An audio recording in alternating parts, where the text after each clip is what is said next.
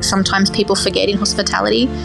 Doing that, extra thing or going that extra mile for our guests, I think is key. And I'm really proud that we have a large group of people that are wanting to do that and do that on the reg. I think that's what I love most about this job. This is the Deep in the Weeds podcast. I'm Anthony Huckstep. There are many small hospitality groups across the country with a handful of venues that are often the same or similar offerings in each venue. But there's a few that have chanced their arm on multiple cuisines with great success. What does it take to run these from the top and ensure the food offering maintains the standards across multiple cuisines and offerings? Amanda Fuller is the Group Executive Chef of the Sam Prince Hospitality Group. Amanda, how are you? I'm well, thank you so much, Tuck. How are you? I'm good. It's good to get you on the show. You've got a pretty incredible sort of group there with very different offerings. What's it like for you sort of overlooking all of those different restaurant brands?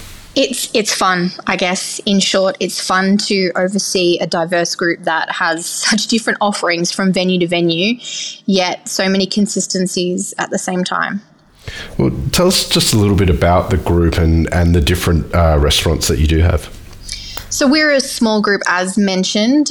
We have 3 venues in Sydney and 2 in Melbourne, which we branched out to Melbourne 2 and a bit years ago.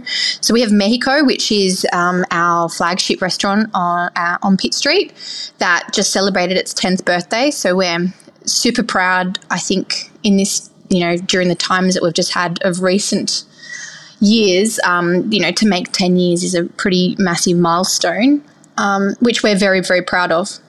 Our market-to-table offering at Mexico is what sets us apart, I suppose, and our large, extensive tequila. We have 250 different types of tequila and mezcal at Mexico, so that's a pretty attractive draw card for, a fun evening and an education piece that we offer that goes behind that.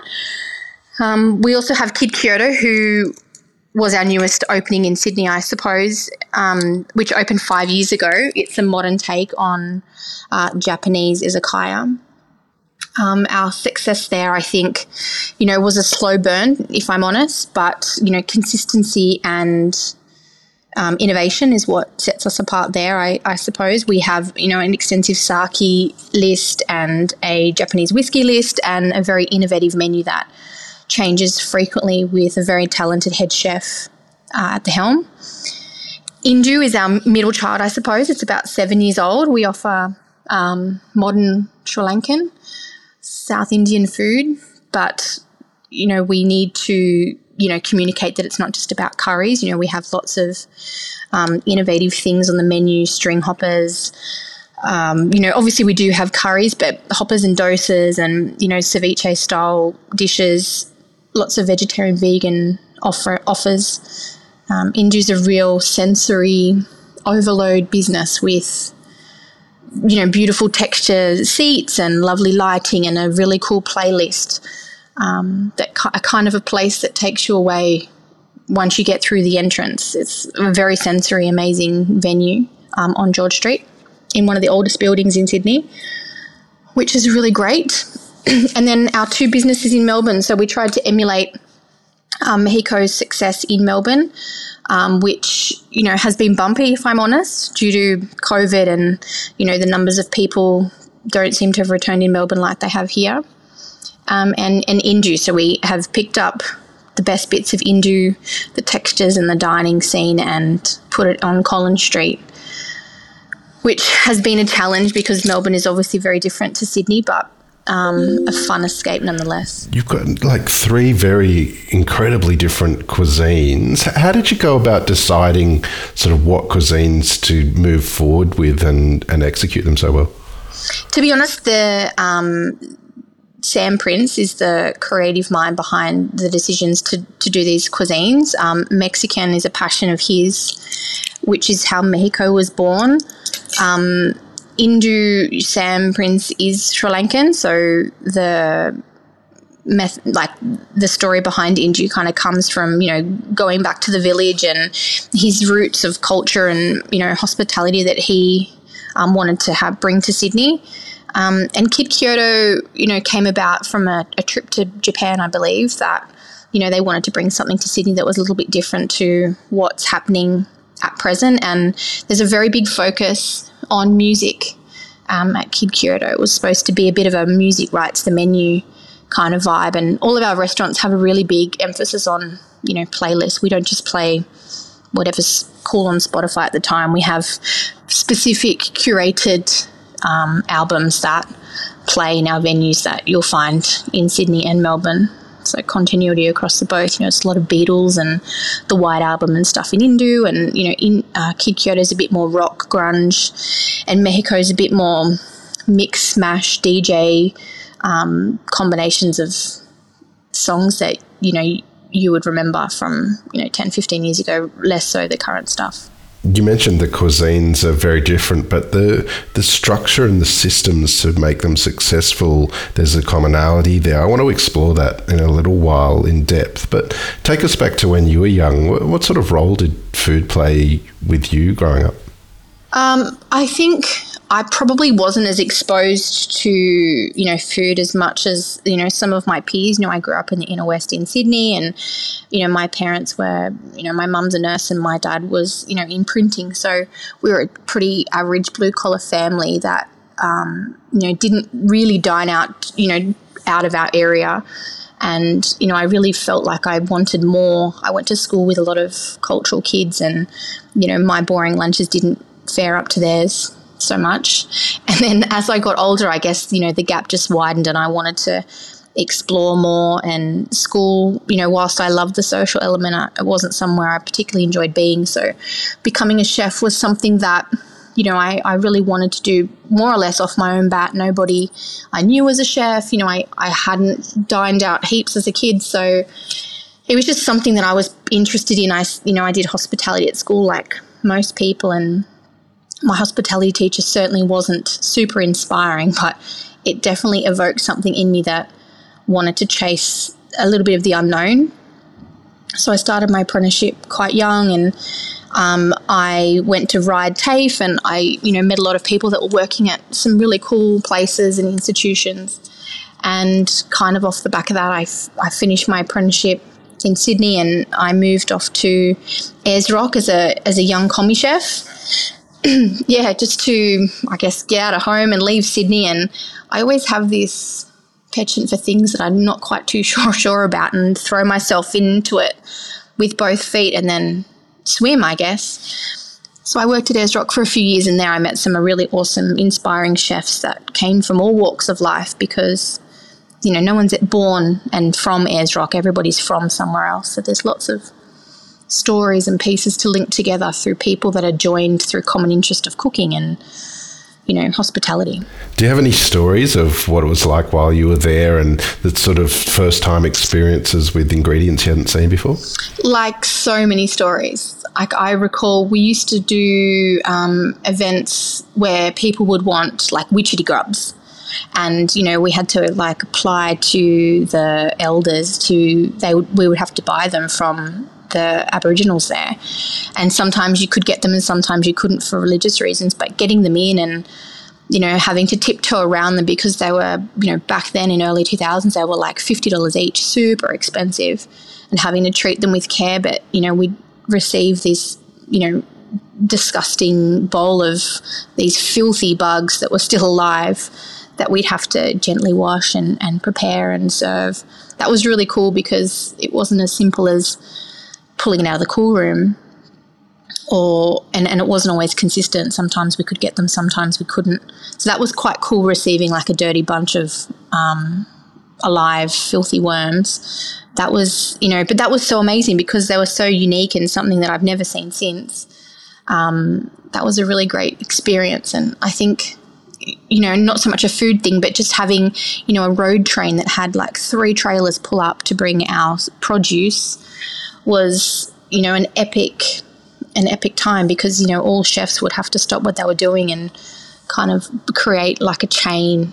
And, you'd pass ingredients from the truck to one chef to next chef, next chef, next chef, and it would slowly fill the cool room. And you knew that that's all you had until the next road train came. So that was something that I wasn't used to at the time, that I remember thinking what a profound impact it had on me, because, now we take for granted you can get 2 or 3 deliveries a day, whereas back then it was, this is what you got until the next train comes. So, make sure you don't waste anything. And I guess that's where, utilising everything kind of came into me personally, because you kind of had to. There was no, oh God, we've just run out of something, let's go get it. It just wasn't possible. Uluru was such a unique place and experience that you had. Where did you go to from there? So I worked at Esrock for 2.5 years, and it was some of the best fun times of my life, cooking on sand dunes with no power or whatever. And it was so impactful in my life. And after that, I moved to Tasmania I went from the hottest place ever to the wettest, coldest place ever. I moved to the west coast of Tasmania, where the salmon and trout farms are.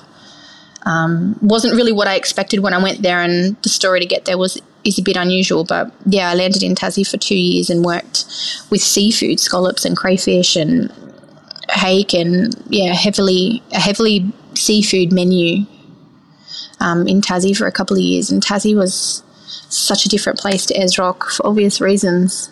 Totally different type of tourists, locals. It was a very small fishing village, 4 hours from Hobart. It was a very isolating experience, but of a different kind compared to Esrock. Less staff, less camaraderie. Oh my goodness, sorry. Less camaraderie. So it was a very completely polar opposite experience. That was very enjoyable. What were some of the really key sort of venues and people that you worked under as you were sort of slowly building your career? I think, I worked in unusual places, so the key venues were less known. I worked in the fine dining restaurant in Esrock, Kunya, which had won awards in the Northern Territory and really focused on using Indigenous ingredients. But I think it was a little bit ahead of its time compared to, now wattle seed, etc., is used quite widely, but it certainly wasn't in the early 2000s. I didn't necessarily work in places that are particularly well known, but I worked with profound people. Like I did events in Tasmania with Tetsuya, and we did a lot of events in Esrock with, 4 famous people, less so famous chefs. And my time in Sydney and I guess the Northern Territory and Tasmania were less in properties that were well known, but for did a lot of things with some distinguished people. I guess the times of me working in places that were more well known were more in London, I guess, which was where I moved to after Tassie. Yeah, take us to London. Was that a bit of a shock for you compared to what you were used to? Yeah, massively. I think I went over on a working holiday visa like most people were in, the early 2000s, hoping to, work to fund travel exclusively, but it kind of ended up being the complete opposite for me. I worked more than I travelled, but I fell into a really great supportive job that was working for Oliver Payton, who at the time was, a pretty big deal on TV. And kind of walked in off the street into a venue and asked if there was a position, and, the rest was kind of history. I was there for almost 10 years, started as a young female blonde head chef, and evolved into a group executive chef for 16 venues that were predominantly in really well-known institutions. It was crazy, but so awesome because it was such a phenomenal opportunity for me. You've cooked for many people in London. Was there any sort of notable sort of standout clients or experiences that you had? Yeah, I was very lucky. We had lots, just by nature of the location of the venues in London.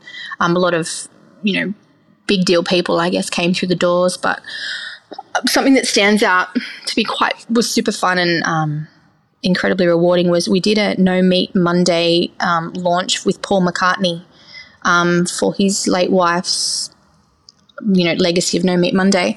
And we had an event. I used to run a restaurant called In the Park, which was in St James's Park outside Buckingham Palace, just near the Mall. And this event that we had was full of everybody that was current at the time, Yoko Ono and Sophie Ellis-Baxter and Kelly Osbourne and Paul McCartney's daughter, Stella McCartney, and it was just so A-lister filled. And yeah, I worked with Paul McCartney and his team to replicate recipes and dishes that Linda was creating for this amazing event, and it was just the best. There was so many people there that were super important especially for the vegetarian scene, and having that, meetings with Paul McCartney and his team was just wild.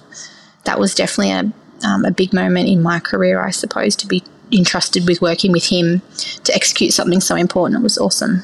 With a role like that, and also looking after 16 venues in the UK, tell us a little bit about your approach to food and your sort of cooking in those circumstances back then.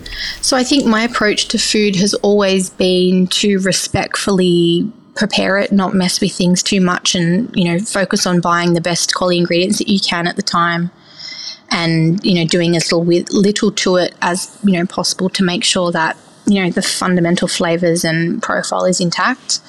And I think that's evolved certainly with these businesses, with a lot of slow cooking and not a lot of labor needs to go into making a hopper batter and starting from scratch. So I guess my approach has evolved a lot, but there the waste-free stuff was just coming into play.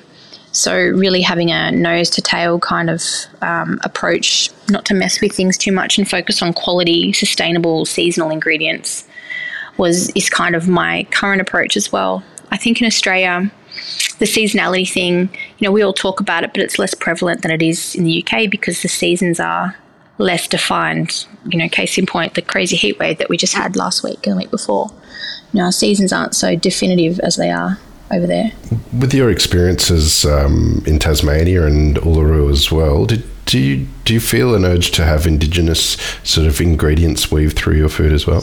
Not so much these days, if I'm honest. I think, a lot of the flavours that we were using then are less complex now because there's more saturation for people using them, and there's more availability, I guess. There's companies now where you can, buy certain spices in native spices quite easily, whereas back then 2001 it wasn't really commonplace, I suppose. But now I don't necessarily we feel the need. We do use at Kid Kyoto we use quite a few, but elsewhere we don't, and I think it's probably a combination of saturation. It's not as innovative, I suppose, as it used to be, and costs these days, let's be honest, it's getting tougher week by week to produce a profitable value meal for people. So considering ingredients is really important and how they're best used. Sometimes you can sprinkle something with something that sounds really good, but if it's not adding anything to the dish, then it's kind of pointless inclusion. What brought you back to Australia? Family. I've got a couple of kids, so I had children over there, and I'd been there for 10 years, and I came back for family, really. And things were starting to get a bit weird in the UK with Brexit and a lot of fundamental changes that were changing the way people were eating out and dining. And I wanted to explore what had changed in Australia. I'd been gone from Sydney for 15 years, a couple of years in Ayers Rock and a couple of years in Tassie that extended, a bit. So 15 years is a long time to be away from home. Tell us about your role at the Sam Prince Hospitality Group. How did that come about, and what's the journey been like for you with it?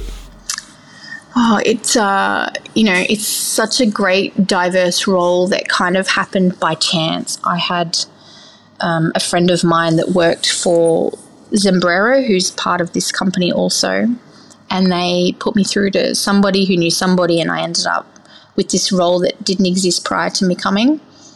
And I, have intertwined myself in every facet of the business. It's a very inclusive, supportive. Inclusive, supportive team that has these diverse restaurants, and we focus heavily on growing our own staff, and we take a lot of pride in retention and empowering people to run these businesses as their own. And I think that's why I enjoy working here so much, because whilst I'm group exec chef, I'm also doing a lot of other things, financials, etc., that I did in the UK that transfer well here. I have good financial overview and understanding of how a business operates, and I think that's the value that I add to this business alongside, mentoring and growing chefs and making sure that our offer is consistent and concise so that our guests have a wonderful experience, from a food perspective and also from a service perspective, mentoring young guys to help make these businesses, great places to be. I want to talk a bit about mentoring. You have a major role with women in hospitality. Tell us a little bit about that and your role within it. So I've been, a friend, I suppose you could call it, of women hospitality for quite a few years. Like I mentioned, I've actually got 3 children, and I'm a mum and a chef, so I've been a friend of theirs for quite a few years, and I joined them to help with the mentor program a few years ago as a mentor. I had a really great mentee who actually came into my venues, and I helped give her, commercial cooking experience, and now she's, doing these wonderful cooking classes with Maeve Omar, and she just has this amazing passion and light for food. It's so great. But just this year, I was asked to join the board of Women Hospitality, so I'm super chuffed and proud to be standing alongside these phenomenal women who want to make change and lead a pathway for females in the hospitality sector. So it's all quite new, but I'm going to be heading up the mentor program, which I'm very familiar with. We'll be taking enrollments kind of now and launching in July. So I think any hospitality women or men that want to have a mentor or want to have someone to help guide them through their career, whether it's chefs or people who are interested in bar work or whatever, I think it's a great organisation to shine a light on females. And I think it's warming to see that there's an interest, and there are a lot more females in the business now than I think there ever has been, and I think that's great to see. We've had a lot of discussions on the podcast with people about how different kitchens and the industry are to a couple of decades ago. How much change has there been, and what are you seeing is the landscape at the moment compared to a couple of decades ago? I think there's been infinite change. Like, so many points have changed that have, really happened for the better. I think, working hours for one. When I was a young chef, 80, 90 hours was kind of a normal week, whereas now, my team don't really exceed 40, and a lot of places are, no one's pushing over 42, which I think is outstanding because it's recognising that, this career needs to kind of pair up with other careers, I suppose, and not, and having a life out of work. I think that's really important. I think that the pay gap is closing. I think that whilst it's very expensive as a business to absorb increased labour costs, I think it's important that chefs and the hospitality industry are recognised to be paid more. Fair day's work for fair day's pay has always been a bit of a saying that I've had, but I think it's good that that's kind of happened. I think that, the flexibility in working hours has meant that a lot of people, women, including myself, have been able to stay within the sector. Mums always fall into primary carer roles, and, I feel so lucky to be able to work for an organisation that's supportive in that. And, we have teams, people that are parents within our business, and I think it's important to recognise that, being flexible helps with retention, which helps with, customer satisfaction because our staff are happy. I think that, the pay gap, the, flexible or understanding working hours, massive fundamental changes that needed to happen and were well overdue. And I really like that it's the norm now across the sector. And in turn, a lot more females. We have a lot of female chefs in our business, and managers and senior management that are female. And I think that, it's a telling way. And I think once customers are more on board with perception of value and understanding that hospitality, is more to be appreciated, I think that will go a long way as well. You mentioned that you opened Mexico and Indu in Melbourne during the last couple of years, during a period of time that's been the most challenging for the industry. Well, what's that been like, trying to get them up and running interstate with with COVID and the multiple lockdowns? To be honest, really hard. We opened. I was on the first flight out of Sydney from their lockdown. There was news crews, etc. there, and to be honest, it's been a real challenge. I think that Melbourne is taking longer to return to pre-COVID levels than Sydney has. I was talking to a friend yesterday who runs, she looks after shopping centres, and their footfall hasn't picked up since pre-COVID levels either, which I took some comfort in, wondering why things have been challenging for us. You think that you have a successful recipe for a business in one state, therefore you hope to pick it up and replicate it in another state. And when the footfall isn't recovering as quick as you would like, it's very challenging times, to be very honest. What sort of impact has that had on you personally and sort of your perceptions of the industry and what you want to get out of it? Look, I think it's never a good feeling to know that you're not sure whether the recipe was correct. And I think, perseverance is key. I'm confident that our offering and our position in the industry is correct. We just need to wait and they will come, I suppose, continue to be consistent and, communicating our message. And I think consistency is key, if I'm really honest, making sure that everybody that comes in has a great experience and it's matched up every time that they come. And that's kind of the base for all businesses. If you give if people have a great time, they'll return and they'll tell their friends. So that's kind of our key takeaway from Melbourne, and hopeful that they'll recover. You mentioned that your role is really quite diverse. Tell us about your relationship with the head chefs of each venue and how you work together. I have a really great relationship with all the head chefs. My role, I see my role is to not tell them, what they should be doing, but kind of work alongside them and mentor them to help get to the, personal, food, financial goals of our businesses. I have an exceptional relationship with all of the head chefs because they've all been around for a long time. And I think that's testament to how we treat our staff and how we value the leaders in our business and also what we empower them to do. We have, retention is really important to us. And I think to all successful businesses, retention is key because if you invest in your people, they invest in you back. All of our head chefs have been here for over 5 years, with the exception of Melbourne, obviously, because it's newer. And Indu Sydney had a bit of a change of the guard about 18 months ago because the head chef had a family and it was becoming a bit challenging for him to manage. But yeah, I see my role as a mentoring role for them to help get them to where they need to go and where the business needs to be. So I work alongside them, supporting their decisions and helping them navigate what the office should be and what our guests want.